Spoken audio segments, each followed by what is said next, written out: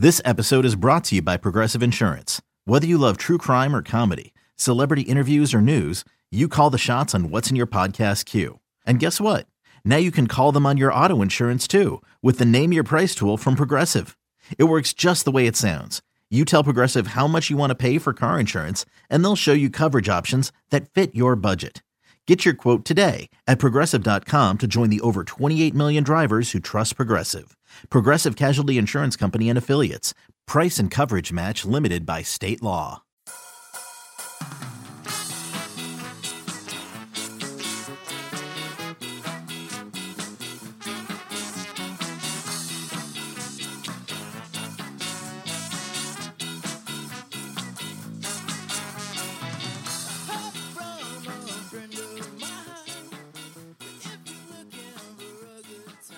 Welcome to On the Bench. We have the beginning of a special series that we're going to bring out in the next, couple days. Part 1. Guys, you ready for this? It's what went wrong with Willie Taggart. What went wrong with Willie?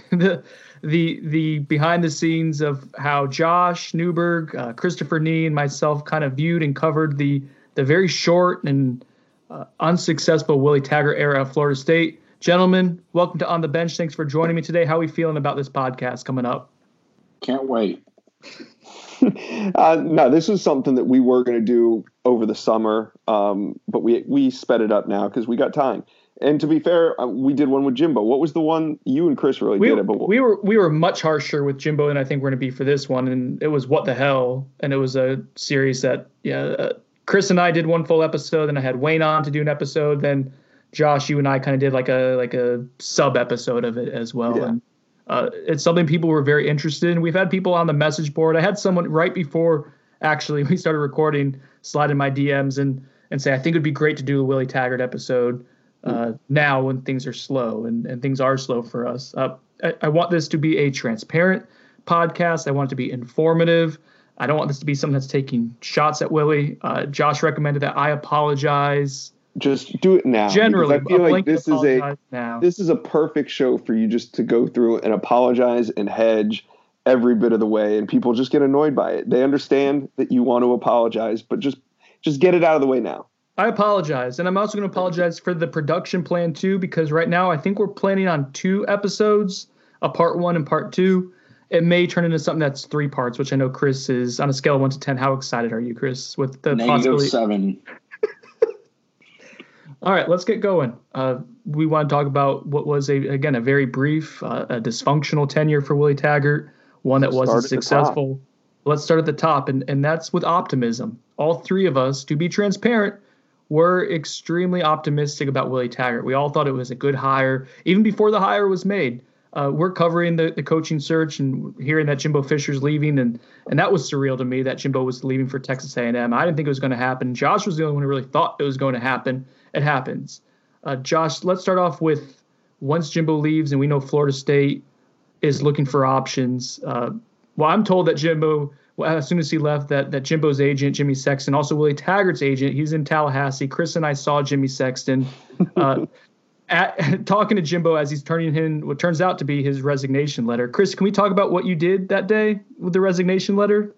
You mean when I followed Jimbo from the Moore Athletic Center to Westcott to watch him walk in and officially resign? Sure. I was camping out, waiting to see what happens, and Chris was showing up a little bit after. I got in there really early. Chris was driving in, and he pulls up, and we're talking, and Chris goes, "That's Jimmy Sexton that's talking to Jimbo," and then Jimbo goes to his car, and then what ensues is you just tailing him, right, like an old-fashioned detective. Yeah, I mean, I was looking for parking. I was in the wife's car. I'd been at Millionaire, the small airport near Tallahassee's airport, waiting to see who was coming and going. Your favorite place to hang out. Yes. And when I came in, I'm banging a circle over by where the entranceway for the players and the practice fields and all that is, where Jimbo parks his truck, where coaches always park their cars. And Jimmy Sexton's illegally parked on the other side of the sidewalk with Jimbo leaning in the window talking to him and Jimmy sitting in the driver's seat. Well, I'm banging that circle and Jimbo is turning around from the SUV talking to his agent to get into his truck, and he starts pulling out. I have to wait for him to pull out And then I'm like, yeah, I'll see where he's going. So, I mean, if he went somewhere off campus or something, I probably wouldn't have stayed with him. But the fact that we went straight through campus to Westcott, kind of knew what was going down. And so you follow him. Yeah, we didn't exactly know, like it wasn't enough to report on it, but we knew something was, like, there were literally pieces moving at that moment. And not long after, I think the Democrat broke that Jimbo Fisher put in his resignation letter. Within an hour or so of that, guys, I got from a really good source confirmation that Jimmy Sexton was still on campus and had gone up to, I don't know if it was the Westcott building, was on campus negotiating for Willie Taggart's contract. So that was kind of the beginning stages of us knowing that was FSU's target. Now, Josh, you were covering the entirety of the Willie Taggart hiring. Our editor at the time was talking almost immediately after Jimbo leaves, saying, "Hey, you guys got to have a hot board ready." What was your response to our boss at that time? There was no hot board. We had pretty much decided, me, you, Chris, Brendan, everybody on the site decided that it's going to be Willie Taggart. And from the get-go, we were really preparing for the hire. So I don't think we ever put out a hot board for that coaching search, did we? You told him Willie Taggart is the hot board. That was it. Thank you, Chris. That was it. Josh can't even remember. It's like his memory is fading away for some reason. God knows why. Organic reasons, I'm sure. So that was the response. We were confident that was happening. I think later on we learned that they did talk to some other players, or I guess coaches, players in the coaching scene as well. James Franklin among one of them. And James Franklin's name obviously pops up during the Mike Norvell hiring. But we know that FSU zeroed in on Willie Taggart. Josh, why were we optimistic? Both of you guys, why were we optimistic about the Willie Taggart hire? We all liked it. Nationally, most people liked it as well. We also, we knew it was kind of going to go down because we all know different sources around Coach Taggart that had confirmed with us that if the offer were to come, he was going to take it. So that's why we followed him so closely as well. We knew the interest was mutual. Why were we optimistic? Because of what he did at USF mainly. He also was recruiting really well at the time at Oregon. That's why Oregon fans were also bitter that he left. It was unfinished business there. He was still building that. And USF, to an extent, was unfinished business, although he did build them from taking over as a 2 or 3 game winner to building them into a team that ended up winning 11 games that year that he ended up leaving for Oregon. So there was a lot of optimism that he was going to bring in high-level recruits and keep it very simple, get the ball in the playmakers' hands and let them do their thing on offense. That was what was kind of being sold is the high points of hiring a coach like Willie Taggart. Lethal simplicity, badasses, and war daddies. Chris, you were there with me covering the initial press conference. Willie crushed it, right? Like that was. It's hard to not crush those press conferences, but the excitement of the fan base, I hadn't experienced that covering the team since 2013.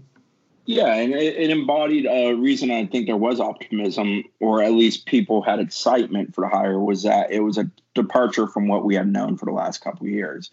The end of Jimbo wasn't enjoyable in any which way for fans, for media, for anybody, hell, for Jimbo. It wasn't fun. And Willie was sort of this injection of excitement and fun, and we're going to do it a different way, but we're going to have results. We're going to return to the days of old when we were great, all those things. And it felt that way. You had the press conference. You felt like you walked out, chopping out in the sidewalk area in front with the police escort. It just had that feel of like, man, this is great. This is such a departure. They got this thing done quickly. The ball is rolling. Here we go. It's a weird circumstance with, a sitting head coach walking out on you, but everything's worked out. It's worked out better. Oh, we're going a great direction. That was a feeling.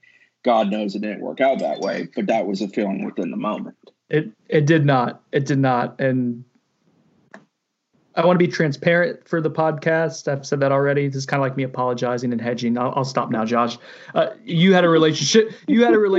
With Willie Taggart before he came to Florida State. Your coverage of him at USF. I mean, you live in St. Petersburg. You're involved with the Team Tampa 7-on-7 team. So obviously there was a dynamic there. Everybody assumed a relationship meant that I had a good relationship with Willie Taggart. Well, you did tell people we were hanging out at his living room jokingly when they asked you. Yeah. No, but at the time everything was great with Coach Taggart and I, but it didn't start that way. I mean, it started, I'm not going to get into all the details, but when he first arrived at USF, I mean, he requested that I come to his office and meet with him. And I did. He had a kind of an issue over something I wrote. We hashed it out and everything was fine since then and was for a long time. But it was always a working relationship. Like I always knew that Coach Taggart would tell me things or lead me in the right direction because he wanted it reported on, or there was various reasons, why he was doing it. And I assumed it was a business relationship, and it was, and we had a good working relationship. So with that in mind, we all have sources and are all contributing to, once Willie is hired, what the coaching staff is going to look like. But Josh has a unique direct line to Willie Taggart, and that leads to information, to Josh being able to put out stories and get an idea of his direction, his vision. What did Willie say to you, Josh? It was something amongst the lines of Splash. Does it? Good. It feels kind of weird for me too. Like I feel like I'm interviewing you. It's not how we normally do it. Let me just take it from here. So I kind of had an idea of the way that the staff was going to be built because it took the same shape that it took at Oregon. He was going to bring his boys in, underpay them, and then overpay some bigger names to kind of fill out the staff. And that's where he brought in Levitt, and that's where he brought in Mario. And that's where he kind of balanced the staff out with hires like a Dante Pimpleton and a Raymond Woody at FSU, bringing in a Telly Lockett and Alonzo Hampton. The plan was to balance that out with splash hires. The word that I was always told was splash or big hires or, make a splash. So originally he thought it was going to be Levitt, maybe Mario, and then quickly Mike Locksley, after Mario got the job, because that happened very fast, I think he zeroed in on Mike Locksley. And if you remember, there was a 2-night kind of 3-day period where Mike was in town and he courted him. He was going to be the big hire. He's coming from, and at the time, the Levitt thing had kind of dissipated, and he had known that Levitt wasn't going to be the hire. So there was a lot of real quick, Josh, the Levitt thing, I think we've talked about before on the podcast. The Levitt thing we were told at the time was very much so Oregon giving Willie the middle finger for leaving the way he did. I mean, I've talked to Levitt since, and it was FU money, essentially. It was Phil Knight money. It was Phil doing it more than anyone. Yes, exactly. When you have FU money, you can tell people to F off. That's how that works. Absolutely. So there was some things that didn't go as I think Willie thought they were going to go. That some of the dominoes that were going to fall afterward didn't really fall the way he thought they were. But at the same time, he couldn't worry about the defensive staff, so he locked in on Mike Locksley. And that thing, if you remember, he came in, I think it was a Thursday or Friday night, and left like on a Sunday. It's kind of really strange to see a coach come in town for that long and spend that much time doing his interview, only to get back to Tuscaloosa and take another day to decide. Remember, we were on Mike Locksley watch there for like 72 hours, and ultimately turns FSU down. Well, rewind that real quick, Josh. Part of that process of trying to get Locksley and a sticking point, like Willie Taggart initially did not want to hire a quarterbacks coach, correct? That's correct. So when he first got there, the plan I was told was Willie Taggart was going to coach QBs, call the plays, and be the head coach. He was going to bring in a recruiting staff around him and somebody at the wide receiver. Somebody was going to get the passing game coordinator role. I'm not sure, but that was the plan in the beginning. And then Mike Locksley was kind of talked to and brought in, and I think Willie Taggart quickly realized that he was going to have to offer him play calling duties. I don't think any coach in America at a high level was going to come in and not call the plays. I mean, Mike was calling the plays at Alabama. So if you're going to court him, you have to offer that. So there was a pivot there where Coach Taggart knew that if he's going to bring in a QB coach, then he's going to also have to bring in a play caller with him. He's not going to hire a high-end QB coach that was formerly an OC, as maybe he thought he was. So at that point, he kind of gave up that bargaining chip and was open to bringing in an OC in name only, of course, because he was still going to call the plays. And then I don't know, all the chips were in one basket, but it quickly went from Mike Locksley to Walt Bell, real quick. And I don't know if that was due to a lack of names that he had on his card. I had heard and I had been told that this was it was brought to his attention by Jimmy Sexton. This wasn't a name that was tied to Willie Taggart in any way. It was just kind of brought up to him, suggested to him. Well, I think Willie had some connection to Maryland's head coach at the time when they were at Stanford. If my recollection could be off on that. Yeah, and they also played a Walt Bell team. There's some overlap there, but from what I was told, it was pretty much just kind of brought up to him, but by an outside voice. Real quick, this is to me the beginning of signs that I know at the time. And Chris, I want to get your thoughts on this. We're seeing guys, Jim Leavitt not work out. Mario Cristobal obviously gets a head coaching job. Mike Locksley does not work out. And it was taking a long time. The thing is, those three names you just mentioned could all be explained away for sensible reasons. Mario got a head coaching job. Leavitt got overpaid. Locksley was, hanging out for something better because he knew something better was coming within the organization he was part of, with the fact that he had a future of being a head coach again. So, those could be explained away, but clearly there was a jumping off of the cliff point when they went from having names of that quality to where they ended up. And the big leap is where the big issue became known, but we didn't recognize that in real time. It's something that became clearly evident as the months wore on. And, well, Josh, do you want to talk about how Harlan Barnett was put on Willie Taggart's radar? We can skip over that. Let's skip over that. Okay. All right. But regardless, the staff was not options A or B. Mm-hmm. It seemed like they were very much so C options for Willie Taggart. And that, in hindsight, is something that we should look at as something that was alarming. Like Chris said, some of the main ones could be explained away. And on paper, you look at what Walt Bell did at Arkansas State and Maryland, there were some impressive things there. You look at what Harlan Barnett did at Michigan State as the co-defensive coordinator. We were told that he was the primary TC at Michigan State. There were impressive things there. And Brendan, the issues ended up being communication. I'm sure we're going to get into this at different points, but yes, the issues ended up being communication. And I got to fault that to the fact that a lot of these coaches had never worked together. Not a lot of these coaches didn't come from the same coaching tree, key coaches too, man. It's not just you're assembling a recruiter, you're pulling in a Tim Brewster to be a position coach. You're talking about the guy coordinating your offense day to day and the guy coordinating your defense day to day. I've never worked with that coach. And if you want a guy to be the OC in name only, it has to be like the way that Jimbo had it. He had a James Coley, somebody that worked under him, somebody that knew everything that Jimbo was going to think before he thought it. And that's why it worked, because Coley was like an extension of him. In this case, it didn't work because Walt Bell was so foreign. Hearing behind the scenes, Walt had a different way of using verbiage. Everything was just different. Not that it was bad or better or worse. It was just different. And then you throw these two people together, and it was going to take more time than what it took for them to become one and work in unison. Yeah, and when you're hiring people, you need to either hire people that are similar-minded, or you need to be open-minded enough to deal with different opinions. And in this case, that wasn't the way it worked. They hired a defensive coordinator who was bred of 4-3 defenses for a team that eventually wanted to become a 3-4, which I know Chris need foreshadowing. Jumping ahead, here I go. Oh, so sweet that you're self-aware, though, too. It's okay. There's going to be a lot of foreshadowing. Hey, there's no need to apologize, guys. We got it all out of the way up front. We will talk more about that awkward transition as well.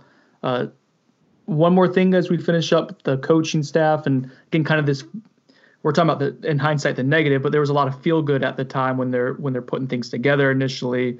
And one of the reasons was because Willie Taggart was really good at playing the public relations game.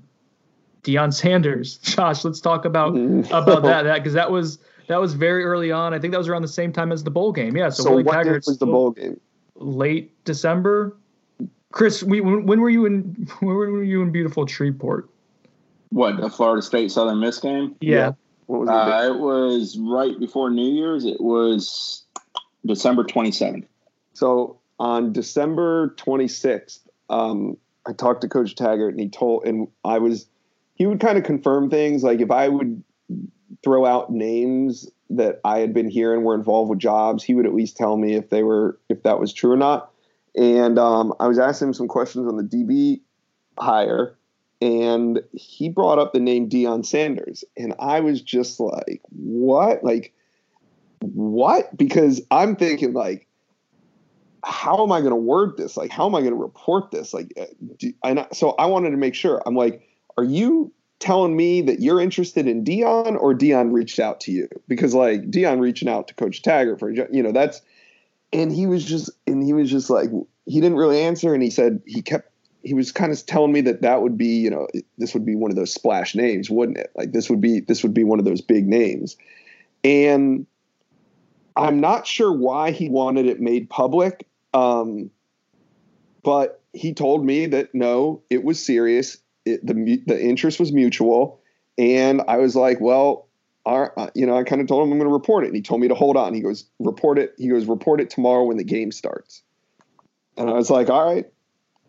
And then I see that Deion is going to be a sideline reporter at the game. So I didn't know what was really happening. And as soon as the game starts, I put it out. The story drops.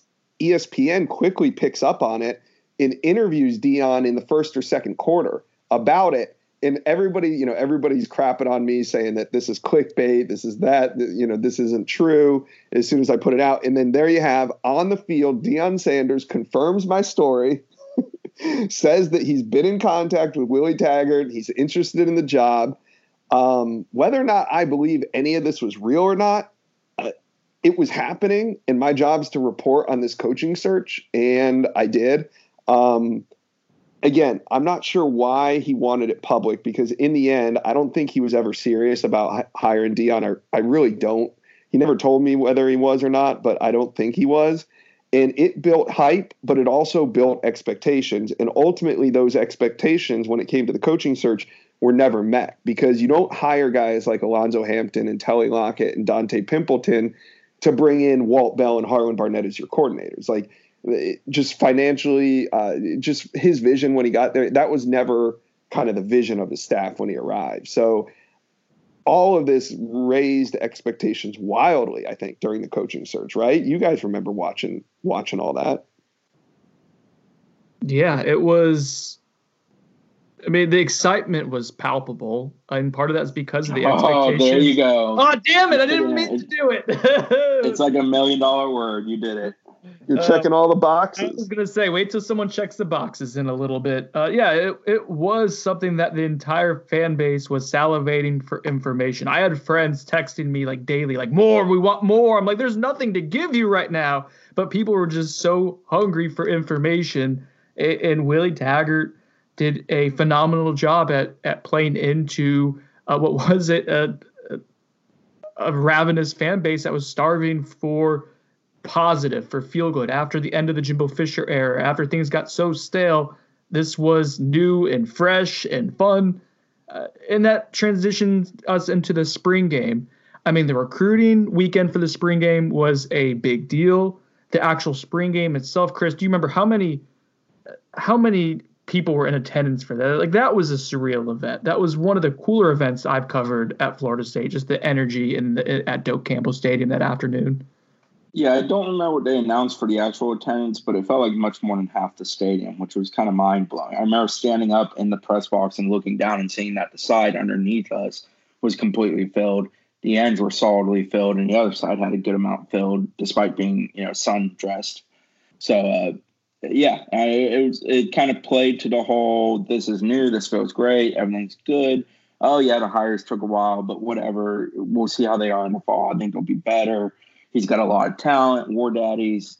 It was weird. It was like, it's easy to look back and say, oh, I should have seen that, and that was it. I don't remember the first time thinking before the VTech game of, oh, man, like, this might not be good. And I wonder if there were signs that in real time I noticed and I just kind of whiffed on or glanced over because I figured everything else would supersede it. I don't know what it was, but the spring game was another instance of an injection of good feelings. I mean, the on-field product itself maybe should have been a warning for us in hindsight, but again, they could all be explained away. Like the offensive line, they didn't have anyone who could snap the ball, like physically snap the football. They had injuries at center. Remember, didn't Brady Scott and Corey Martinez go 1-2 in the draft when they did the team draft because they didn't have? I know Corey definitely went top. I can't remember who the other ones were, but they were both O-linemen. But Corey was definitely either the first or the second pick. And so, like, the on-field product wasn't great, but it was explained away because there were injuries at key positions, and they're learning how to do tempo, and I mean, like the practices weren't super buttoned up, but they weren't supposed to be. Like they were supposed to be energetic, and that was Willie Taggart's whole like mantra was we're just going to be like loose and free and have fun, and that works to an extent if you get the athletes to go ahead and do that. And that's, I think, the other part of this that we were optimistic about, Josh, was the recruiting. Florida State's coaching staff was brought in to recruit Florida. They said, if we recruit Florida, we win. And initially, early on, the mantra, no, it's not. No. Oh, did I not do it right? The mantra was, if we win Florida, we win. Oh. They meant if you can win Florida, and I believe in this. I mean, there's nothing wrong with what they were saying. If they said, if we win Florida, we win. So their point was, if we can out-recruit the other in-state schools and get the best players in the state, we will win. And their focus was on the top 25 players in the state. They felt that out of the top 25, they should be landing 50% of those. Yeah, so Josh, the recruiting aspect is something that made sense, too. They assemble a staff that is meant to recruit the state of Florida. Like everyone had a certain territory in Florida. There was something that Willie Taggart wanted to emphasize. It's something that he specialized in from his time at USF. He brought in guys who had experience recruiting the state of Florida. Mm-hmm. And we saw early returns on that in the spring game. And then, Josh and Chris, if you want to take us into Saturday Night Live, that was another event that showed just how dynamic the staff could be with something to sell when it came to recruiting. Yeah, it felt like an all-star event. You had some of the best players in the country, and I know Josh is going to dive in on some of the names. But you look down and you're like, man, they are assembling talent. They are getting top-tier talent. They're getting the kind of players they need to help improve this football team. I don't think we were quite using the phrase turn things around, but we definitely were using the phrases of needing help, needing players at certain spots that were going to light up the scoreboard or prevent the other team from doing so. And you saw some of those types of guys at the event. Yeah, a lot. And the funny thing was when Mike Norvell was hired, and there was a couple visit weekends that were impressive, and people said, "Oh, it's great to get recruits back on campus again," and they acted like it had been a really long time since they had recruits on campus, and I think a lot of people misremember just at the level Willie Taggart was. I don't want to say recruiting at, but the level he was able to get guys on campus, at least early on in his tenure, was unbelievable. Here's some names, Chris, that were at Saturday Night Live on the field in Doak, and really interested in Florida State at the time. Kayvon Thibodeau, number 1 defensive end in the country, number 1 linebacker in the country, Nakobe Dean, 5-star offensive guard Cardell Thomas, 5-star linebacker Savell Smalls, 4-star wide receiver George Pickens, 4-star defensive tackle Tyler Davis, Kyer Elam, Derek Hall, Arian Smith, DeMarcus Bowman, Sam Howell, Charles Cross, Lloyd Summerall, Charles Turner, Harrison Bailey. The list goes on, but that was a talented event. Dude, you know what hurts about that? Hearing those names is people in hindsight like to crap on the Willie Taggart staff and act like they couldn't do anything right. Not only did they get those guys on campus, but man, that staff could evaluate too. Like they chose Sam Howell as their quarterback, and we'll get into his recruitment later, but like they had options. And Sam Howell was really great this year as a freshman. Not perfect, but great. Tyler Davis, I think, was the ACC Defensive Rookie of the Year. And they were able to identify guys who could come in and help the program. Played a lot at Florida. George Pickens is going to be a beast. Like that just to me, Kayvon Thibodeau is going to be special. Like, and they left that event, Josh. You remember there was a conversation with Willie after the event he was confident that they were number one. They were in the driver's seat for Thibodeau. Like if he had to commit that day, he felt good about it because that was his second trip to Florida State, if I recall. Yeah, there was a lot of confidence around him. There was a lot of confidence that Cardell Thomas was eventually going to come around. Remember, at that point, everybody thought this might be Coach O's last season at LSU and FSU might be turning the corner. Well, it went in opposite directions, obviously, and it didn't work out that way. But George Pickens and his mother came back for another visit. Tyler Davis, I put in a crystal ball after this. I got a good word from somebody that we all know that's very close to Tyler Davis, and he told me to put that pick in for FSU. Tyler was going to probably decide sometime in August, and he ended up pushing it back, and the rest is history. But the list goes on. I mean, there almost, you could say with all these guys, they were very, very interested in Florida State at the time of their visit. And I skipped over even just in terms of buzz and excitement. We talked about the spring game, like the booster tour, which is going to happen this year with Mike Norvell because of the coronavirus. That was a huge opportunity for Willie Taggart that he crushed as well. He got people excited. I remember being at the Jacksonville one. It was the biggest event they've ever had. I was at the Manatee one. They had to have people spilling. They had to have people. I don't know if it was like that because that was a little bit later on in the tour for you, Josh. The Jacksonville one's the first one. They had a spillover room. The room was so full. They had a room of other people like just to go to the side and watch it on a TV because they just didn't have room for it. It was crazy. Yeah, it was definitely some rock star vibes to it. Like when he was getting people in line to get their picture taken with Coach Taggart. Right. See how long it was. And, granted, it was his hometown and it was an exciting time. But I don't think Mike Norvell is going to have the same pop on these visits that Coach Taggart. Well, yeah. He's not going to because it's not possible. But yeah, I think that's what. But you know what I mean. It would be the same turnouts for Mike Norvell. Well, I think the fan base. I know I certainly fall in this. Fool me once, shame on me. Fool me twice. Right, exactly. That whole thing. Yeah. And that's not to say Norvell is going to be Willie by any stretch of the imagination. I just think people are taking a very cautious approach. Yeah. I think most people also understand the team's not in a good spot. And part of this too, and that's what hurts about it, is people wanted, we all wanted Willie to do well. I think most of the fans really wanted Willie to thrive. All of the fans wanted him to thrive. So when things started going poorly and we're pointing them out, it's just that's our job is to point them out. And with the spring tour, this is going to get us to now the preseason and the start of the 2018 campaign. One misstep that Willie Taggart made is crystal clear in hindsight, and it came back to bite him pretty quickly on when the season started and the results weren't great.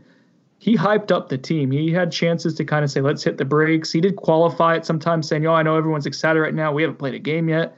But he said he thought the offensive line was going to be fine. He said this wasn't a team that had locker room cancers. They weren't quote unquote turds. I forgot when he said that, but he didn't do a whole lot to temper expectations. Even back to that opening press conference that Chris talked about earlier, Willie really hyped things up at Florida State for year one. Then as we get closer to the season starting, I remember I had a conversation with one coach who asked me, said, Brendan, how did FSU's offensive line get this bad? And I dismissed it at the time. I was like, I took it as they have issues and they know they have issues and warts up front, but that leads us into the 2018 season. I don't think any of us expected that Virginia Tech game. Let's start off with that as we get into the season aspect. None of us expected, and I think more so Willie Taggart didn't expect it. Chris, can you paint a picture of that day, the season opener for Florida State? It was Labor Day. It was evening kickoff. What was that like?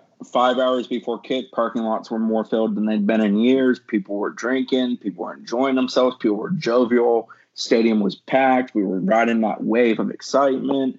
Kickoff happened. They got their ass kicked by halftime. It was like, oh, my God, what the hell is happening here? By the end of the game, people were just hoping it was a one-off, but there was a whole lot of panic button feeling going on of ready to touch it, but not going to quite touch it because it's just one game. But, man, it sucked every bit of air out of the balloon, and they never, ever recovered from that moment. Even before the game, didn't Nick Cross commit right before then? I can't actually remember when he popped. I think he did, and I think it was timed on purpose, if I'm not mistaken. And if so, that's another tip of the cap to the PR game that the staff play. They're really good at it. They had a good amount of recruits there. Sideline was packed. I believe Kayvon was actually back for that game, correct? Yeah, it was an event. It was going to be the beginning of something special, to believe that this program is going to be good this year. The future is brighter. We're going to get the ball rolling downhill. This is where it starts. And boom, cannonball, everything comes crashing down. They look non-competitive, disorganized, penalty-riddled, pretty crappy in general from a playing standpoint. And it was like a halt of all momentum, and they never, ever, ever recovered. Even in like the preseason, like remember the IMG Academy trip, Chris? Like how like the good vibes and the bouncing around on the field, dapping guys up. Right. But players were buying into it. That's my point, is like people like to crap on the dancing and Willie's approach now. But there were guys like who were legitimately buying in him and what he was selling at that time, right? Yeah, but guys only buy in as long as you're winning. Once the winning goes away, they look for something to blame and why it didn't work. And that happened very quickly around these parts. They bought into the process, Brendan, but then once they saw the results, there's a quick buyout. It showed how fragile that style was, I think, especially for a group of guys who'd been burned by their coach that they had committed to, leaving them for a program that's not, frankly, as good as Florida State. It was a vulnerable group, and when they bought into Willie Taggart, you're right, Josh. They bought out quickly. That Virginia everything Willie did and does is momentum based. Mm-hmm. When good things are happening, that's great, right? But when not, like it that's what we start to see here. So that Virginia Tech game happens, and then it becomes a snowball where the momentum is going in the wrong direction. You have the Stanford game where FSU is going like literally and it's in a dogfight with an FCS team. The defense. Levante Taylor's pick is what saved their asses. Remember, Levante didn't have a great game either. Like he walked off the field distraught and upset. Willie kind of puts his arm around him and tells him to keep his head up. And if I'm not mistaken, the next game is Syracuse. And then that's a debacle too. Remember DeAndre Francois gets sacked? And I mean, he got sacked a bunch of times that game. But the play where Abdul Bello let a guy go by him and DeAndre Francois gets sacked and Abdul Bello goes to help him up and DeAndre just kind of pouts and flips around. That's when we start seeing the warning signs, right? And I remember asking Willie Taggart after the game if he's thinking about switching the quarterback position to James Blackman, because we were told in camp that James didn't have a great camp, but obviously it wasn't working with DeAndre Francois, and there were some chemistry issues there, and they had worked really hard to get DeAndre kind of on to buy in, to get on the right path, and it clearly was not working when things started to spiral. Willie was not happy with the answer. He was kind of indignant about it, actually, that I would ask that question, but it was something our message board was begging for at the time for that to be asked. But the judgment of a man to believe you can build around DeAndre Francois questions their judgment. And that's something that we jumped on that bandwagon fast as hell. And by the Notre Dame game, when that rolled around that season, I think all of us were abundantly clear where we stood on that. But the fact that 3 games into that year, after 30-7 ass kicking in the Carrier Dome, a place named after air conditioning that has no air conditioning, you would think that you would realize, man, we've gotten our backside beat 2 out of 3 games. Like, everything's up for grabs. Like, why are you so strongly in the corner of a guy who isn't in your corner in a Francois? And that was one of the very first things I do remember about that season, beyond the VTech and results of those early games, was that he believed Francois was some, figure to build around a program, and he's not. He never was. And I don't know how you can spend time with him and think he was. In a practice, in person, in an interview setting, any setting with that young man, it was abundantly clear he is not what a program can be built around. You can use him, you can play him, but he isn't that guy. You don't act like he's the guy that the other guys would gravitate to. Josh, you're shaking your head like, preach, Chris, preach. You have anything to add on that? No, I agree with what Chris was saying. Okay, you were adamantly shaking your head. It was enthusiastic. He was making good points. His energy was palpable at the time. The one thing I will say with Deondre Francois, I didn't mind him trying on DeAndre. I thought that was a reclamation project based on his pure talent, certainly worthy of taking a chance on. The issue, as Chris said, and this is something I had talked about with someone on staff like after the season, was when things went wrong, when DeAndre hit the bad side of him, the side that made him kind of volatile and led to people taking sides within the locker room. Like when that starts emerging, and I don't know exactly when it happened. I know when Chris references the Notre Dame game, we'll get to that in a minute or two, because that was a clarifying moment for me personally in covering the team. But when DeAndre starts, when the team starts spiraling with DeAndre at the helm, you have to know as a coach, you have to have an idea of your personalities and who you can trust, who you can't trust with a certain amount of leadership. And DeAndre, by all accounts, just wasn't that guy. As tough as he was, as good as some of his physical tools, like his arm talent were, he wasn't running things smoothly, and the offense was sputtering under him. And more importantly, that the program was sputtering under his guidance. And someone had explained it to me as like, well, Willie Taggart's got almost this Bobby Bowden-esque survival or savior complex. And because that was always Bobby's thing, right? It was like, I'd rather take a chance on a kid and him be under, my wing than him go out somewhere else and fail.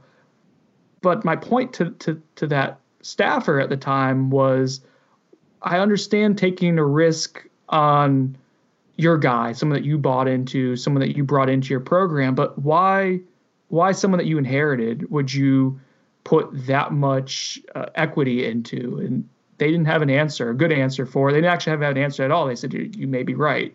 And to me, that's when we start looking at the missteps of Willie Taggart, especially in that first season, that is a clear-cut one. Going down the line here with some other games, we had the Syracuse one. Remember, NIU was a dogfight as well for most of that game. They go up to Louisville, and Bobby Petrino basically gifts them that game. Then the Miami game, too, was, to me, another moment. Chris, if you want to talk about the Miami game, if you recall that one, even going into it.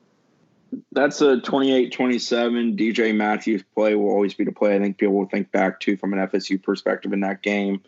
FSU led, they outplayed them for the first half, and then it all fell apart very quickly in the third quarter. Protection went to hell. Protecting the ball went to hell. They just, red zone defense wasn't there from a defensive perspective.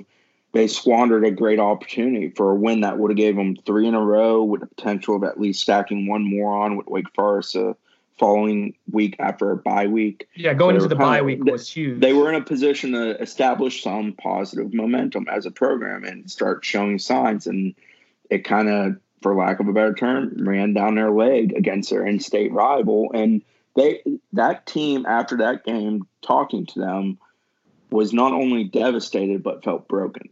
And that was a bigger issue, is that you're essentially, at that point, you were 6 games into a season? Yeah, 6 games into a season. And it feels like you're done. And you still have Clemson coming up, NC State coming up, trip to Notre Dame coming up, BC in the cold coming up. BC was at home coming up, and that game was played in the rain. And then, of course, you have in-state Florida to wrap it up. So you're halfway through, and you're leaving Coral Gables, and you don't feel good about yourselves at all. You're in a rough place. And they felt like they were directionless. Like they didn't know who and what they were definitely trying to be, what they could accomplish. And it felt like they put so much into that Miami game that when it was squandered and faltered and they didn't get it in the end, that they were left without answers. And again, another instance of it didn't feel like they ever were able to recover. It's like every time they got knocked down, they didn't know how to get up. And that was the issue with that program under Willie Taggart, was they never had a long-term plan. Everything was done in a short-term view by them, and nothing was about establishing what we're going to be long-term, making the right choices of who we're building around, making the right choices of how are we going to do this, making the right choices of, yeah, we're going to lose some, but we're playing for something bigger. They lost Miami. It felt like they lost everything. It wasn't about, circle the wagons, take the bye week, come out and play with momentum down the stretch on the year. Nobody was talking that way after that game. They were all broken and distraught. And that will be, you mentioned a couple recurring themes there, Chris. One, the inability to get back up sometimes, but then 2, the putting all the eggs into one basket approach for a game emotionally is something that carries over in 2019 as well, for a little foreshadowing when we do our next episode But looking at, they do bounce back after the bye week to beat Wake Forest. Wake Forest isn't a signature win by any means. You should beat Wake Forest at home if you're Florida State. Then they have Clemson coming to Doak. Josh, do you remember the kind of the vibe around that game coming up? That Trevor Lawrence is a freshman, true freshman, starting to get things going. I forget what Clemson was ranked at the time, but do you recall, Josh, like what the internal vibe was? They were ranked number 2. 2. Thank you, Chris. Yeah, there was despite everything we'd seen on the field prior to this, there was a weird air of confidence, not only amongst the staff, but amongst the players as well. Like, they really thought they were going to win that game, and they thought that they had a game plan that was going to win that game. And I'm not sure what they saw from themselves that made them believe, or what they saw from Clemson on tape that made them believe that they were going to win that game, but they really thought they were going to win that game. And I think there was probably more disappointment than most know after they lost. And the players, so that was one of the times I think that the kind of glue started coming undone, wouldn't you say? Where the players started really pointing the fingers at the coaches. We're getting that. It's tough to pinpoint when. I know when the moment was for me, but yeah, we're getting into that. Well, that game included punches being thrown, players quitting on plays, loafing, sideline demeanor that was just completely of a defeated nature. So yeah, yes. And they really thought they were going to win that game. Chris, do you remember the week leading up to it? We won't mention names. But we had people like on the beat we were arguing with that were, and this was a Willie Taggart-driven narrative that FSU's defensive line was as good as Clemson's defensive line at that time. And Willie's like, well, we go up against our defensive line in practice every day. Like it won't be an issue. And I remember that. I remember that, and I remember laughing at it and poking fun at it constantly. And we still do sometimes, but that I think, but that wasn't just reporters writing that. Like they wrote it because Willie Taggart gave them those quotes. He believed it. That was the message they were spinning internally, was that Brian Burns and the sophomore Marvin Wilson were as good as that Clemson defensive line. That included Clelin Ferrell was a third overall pick that year's draft. Christian Wilkins was a top 15 pick. Dexter Lawrence has emerged as one of the better defensive tackles in the NFL. Who's the other defensive end that I missed? I mean, it was not the same thing, and therein lies to me kind of the microcosm of not having good self-awareness internally and being able to self-evaluate. So that Clemson game happens, like Chris says, it's a cluster, during the game. What was it? It wasn't 7-0 or 0-0 at the end of the first quarter, but it spirals. Guys are throwing punches. 2 guys are ejected. Zaquandre White and Nyquan Murray, and then they were both suspended. Chris, correct me if I'm wrong, for the first half of the next game against NC State. I believe so. It's something like that. So, and that was something that I know a lot of people were kind of questioning at the time. Like that was a sufficient punishment for, again, a team that seemed like it was unraveling a little bit. Also for the NC State game, and FSU loses 47-28. That's when the defense, which was, they felt they were so limited at linebacker, they were always selling out against the run. Clemson and NC State, between that time, teams started to expose them a little bit and found soft spots in the middle of the field. FSU just could not stop NC State's offense, but DeAndre Francois did not play because he had an injury. I forgot if it was a concussion or ribs. Willie wasn't ever clear on that, but James Blackman comes in and they put up one of the better offensive performances of the season under James, and the team honestly seems reinvigorated a little bit, at least on the offensive side of the ball, which was awful to that point. So that takes us to the Notre Dame game. That to me is when I checked out, or when I said, there's 2 instances. One we'll talk about in the next episode, but this was the first one.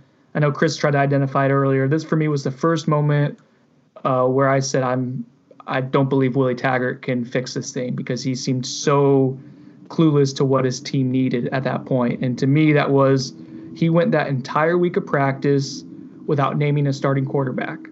James has a really good game, but DeAndre's the guy he's stuck with the entire season. So they go through this practice with neither quarterback having the team in general not knowing who the starting quarterback's going to be. I think they thought it was going to be DeAndre, but they weren't sure. And Chris, remember I got the text that, of course, I'm always getting a quarterback text on a Friday night. We were at a bar right outside of Wrigley when I was told that DeAndre was going to be the starter. And at that point, I was like, okay, they're done. Do you remember what you felt in that moment when we knew that DeAndre was going to be the starter for that game? I wondered why it took till then. Like, I never understood the suspense that was built up for that. Internally, not externally, internally. To this day, I've never had a good explanation on it. Players were confused in the sense of not knowing exactly who was starting, what the exact game plan would be dependent upon the starter. And it was like this kept secret that I don't know why it was kept secret. Maybe DeAndre wasn't medically cleared till Thursday. I've never been told that. Maybe they truly wanted to be in open competition till Friday. I've never been told that. I'm just saying there was never clarity provided. And this is from talking to people associated with the team, coaches, players, people that know the intricacies of the program. Nobody has a good answer for that. So they roll out there, they hit the field. It's the worst pregame warm-up I've ever seen in my life. Any team ever. Yeah, people or other people covering the team are saying how loose they look, and you and I are just kind of rolling our eyes because I think we knew what was coming at that point. They looked unorganized, not focused, and they're in a place that's not super easy to play against a team that was pretty damn good in that year. And they got raced exactly how it looked like they would in pregame. 42-13 was the final of that one. That game was basically over after about 3 plays.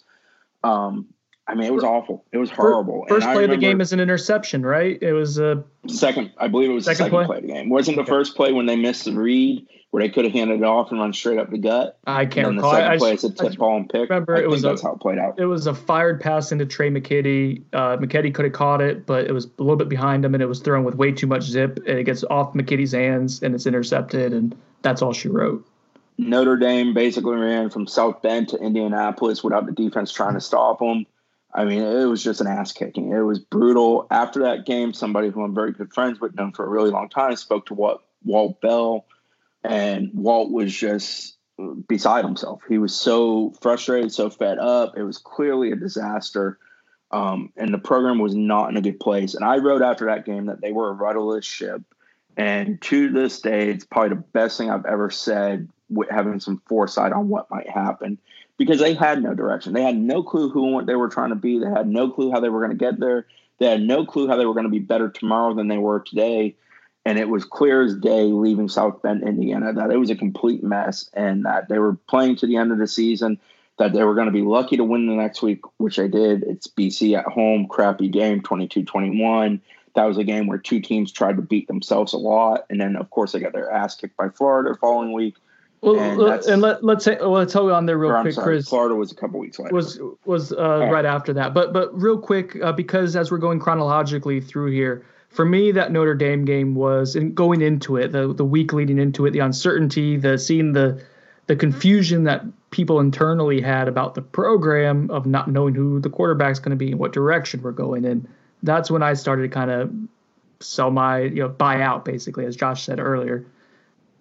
Do you remember when your moment was, Chris, when was it Virginia Tech, as early as that, where you started?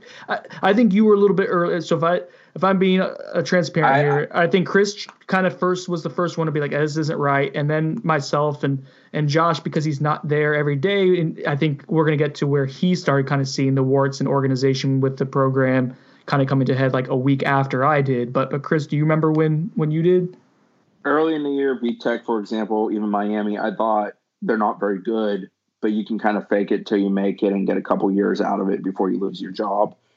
After Notre Dame, I was wholeheartedly convinced that it was a complete freaking mess, that it was not going to get better, that the current status quo of what they were trying to do, how they were trying to operate, the players that were running out there, the way they were trying to coach as a staff, that these things weren't going to work and they weren't going to win enough to get what they needed to improve. It's a two-lane road, and you need to win enough to get guys into the program when you're bad, so you don't lose more. They were going to just keep losing more because they weren't going to get better players in the program. And Notre Dame for me was kind of the tipping point where I remember telling, friends and family, FSU people that I've grown up with, known forever, that I just didn't think it was going to work. Like, it's not personal. I just thought it was going to be bad, and I didn't think it was going to get better. And that, man, all those good feelings we had for those 6-7 months before they kicked off, they're gone. They're evaporated. There's no goodwill left in the bank for me to think that the thing is going to turn around and be better all of a sudden. So as they kind of, again, they circle the wagons and had that sloppy win against Boston College, Adazio kind of gives that one to Florida State with his game management. That becomes a common theme over the last 2 years. 2 days later, Josh writes an article. I think that's going into a Monday morning. I remember because I had to cover the Jadon Haselwood official visit. Is that right? Jadon Haselwood? I had to cover his official visit that day, and awkwardly, this article gets released. Thanks for this, Josh. Like maybe 10 minutes before his official visit is up. But you had some juice. You had some information. What do you mean? Why are you thanking me? What happened? It was just awkward. I was standing out there, and it was awkward. I wrote a story called FSU Coaching Insider, Changes Expected After 2018 Season. And this was, like you said, the week of the UF game, I believe, right? And I said that, there was a couple key points. And I said that I'm told Willie Taggart plans to sit down with each coach for an in-depth discussion on the season, their coaching performance, and the future of what's to come for each coach. Based on what I'm hearing, his upcoming discussion with defensive coordinator Harlan Barnett. Oh, wait, Josh, before you explain everything that you reported on this, let's do it Quentin Tarantino style. What was the reaction to this story that's written? And then go back and explain to us everything that is reported. How about that? I was told that everything that I wrote was wrong. I got a phone call, and I was pretty much it was a hostile phone call. I was told that everything that I wrote was wrong, that all my sources must hate me. I was like, what do you mean my sources must hate? Because they all lied to you. And I was like, well, there's just not one source. And, I was pretty good about what I wrote. But I was told that, why didn't I make a call to the head man and verify everything, because none of this is right. And I couldn't be further from the truth, and just everything was wrong. So, I didn't feel that same way. I stuck with the story. I didn't edit it at all. I didn't leave it up. I didn't think to take it down. But what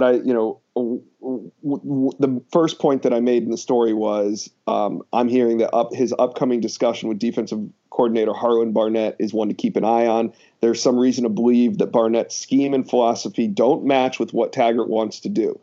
Although recently Barnett has shown the ability to adapt and change, he moved from the sideline, blah, blah, blah. I'm foreshadowing the switch of defense. It happened, and that's exactly what I wrote about.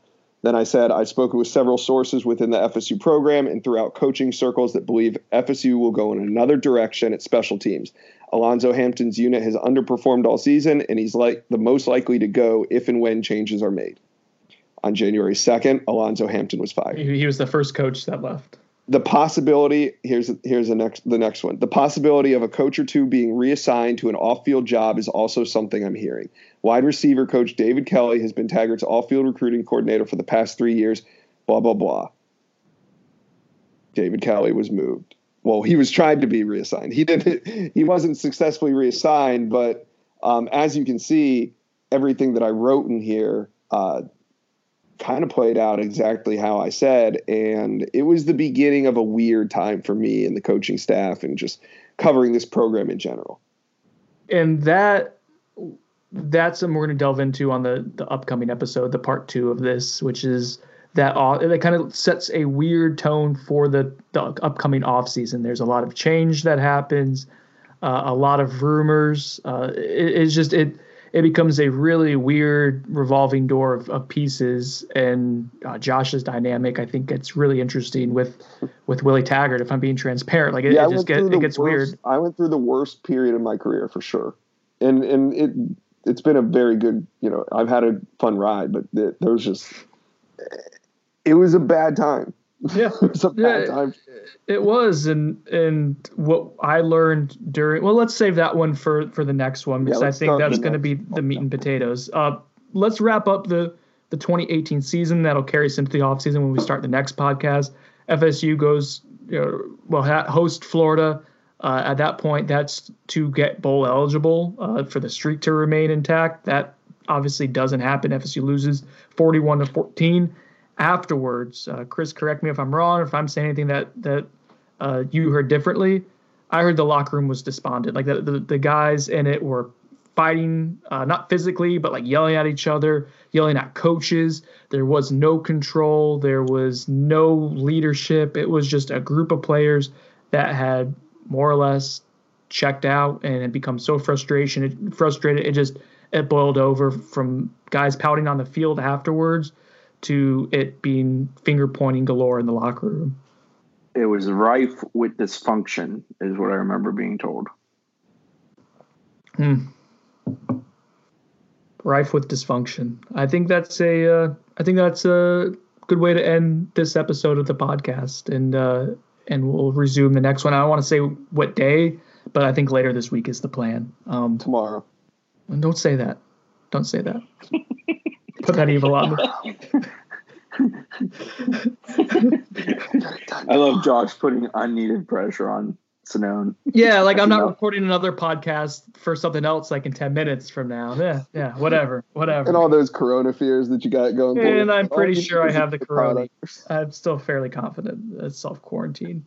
I think this hopefully paints a picture of some of the moving parts that are going on throughout the season of why we're showing skepticism in the way we cover this team. Like, as much as we want to be objective, and we have to be objective and unbiased in what we write and say, we also need to tell you guys what we're seeing, and without breaking sources or going into too many details. And it's a weird balancing act that we have. And even on the message board, like recently, we have some people saying, I wish you were more upfront about what was happening in the Willie Taggart era. And then on Twitter, I'm having people yell at me saying I'm negative about the coverage of Willie Taggart. And I think it's just an interesting dynamic to see how people are viewing it.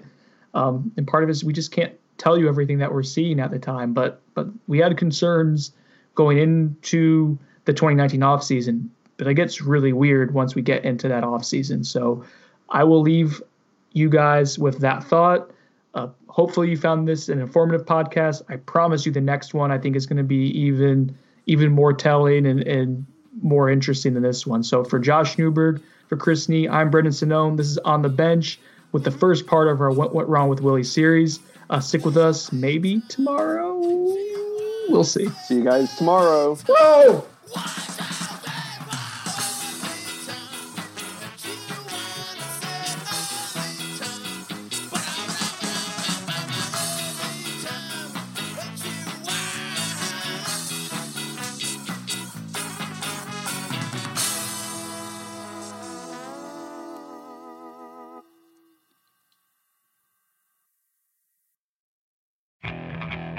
Okay, picture this. It's Friday afternoon when a thought hits you.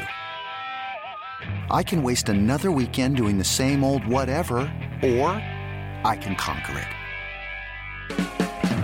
I can hop into my all-new Hyundai Santa Fe and hit the road. Any road. The steeper, the better. Because my all-new Santa Fe is available with H-Track all-wheel drive, so I can hit the trail without a worry in the world.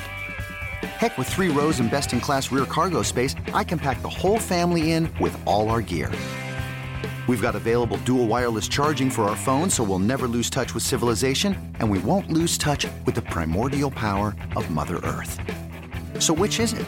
Waste the weekend or do something a little more epic? And conquer it in the all-new Hyundai Santa Fe. Visit HyundaiUSA.com or call 562-314-4603 for more details. Hyundai. There's joy in every journey.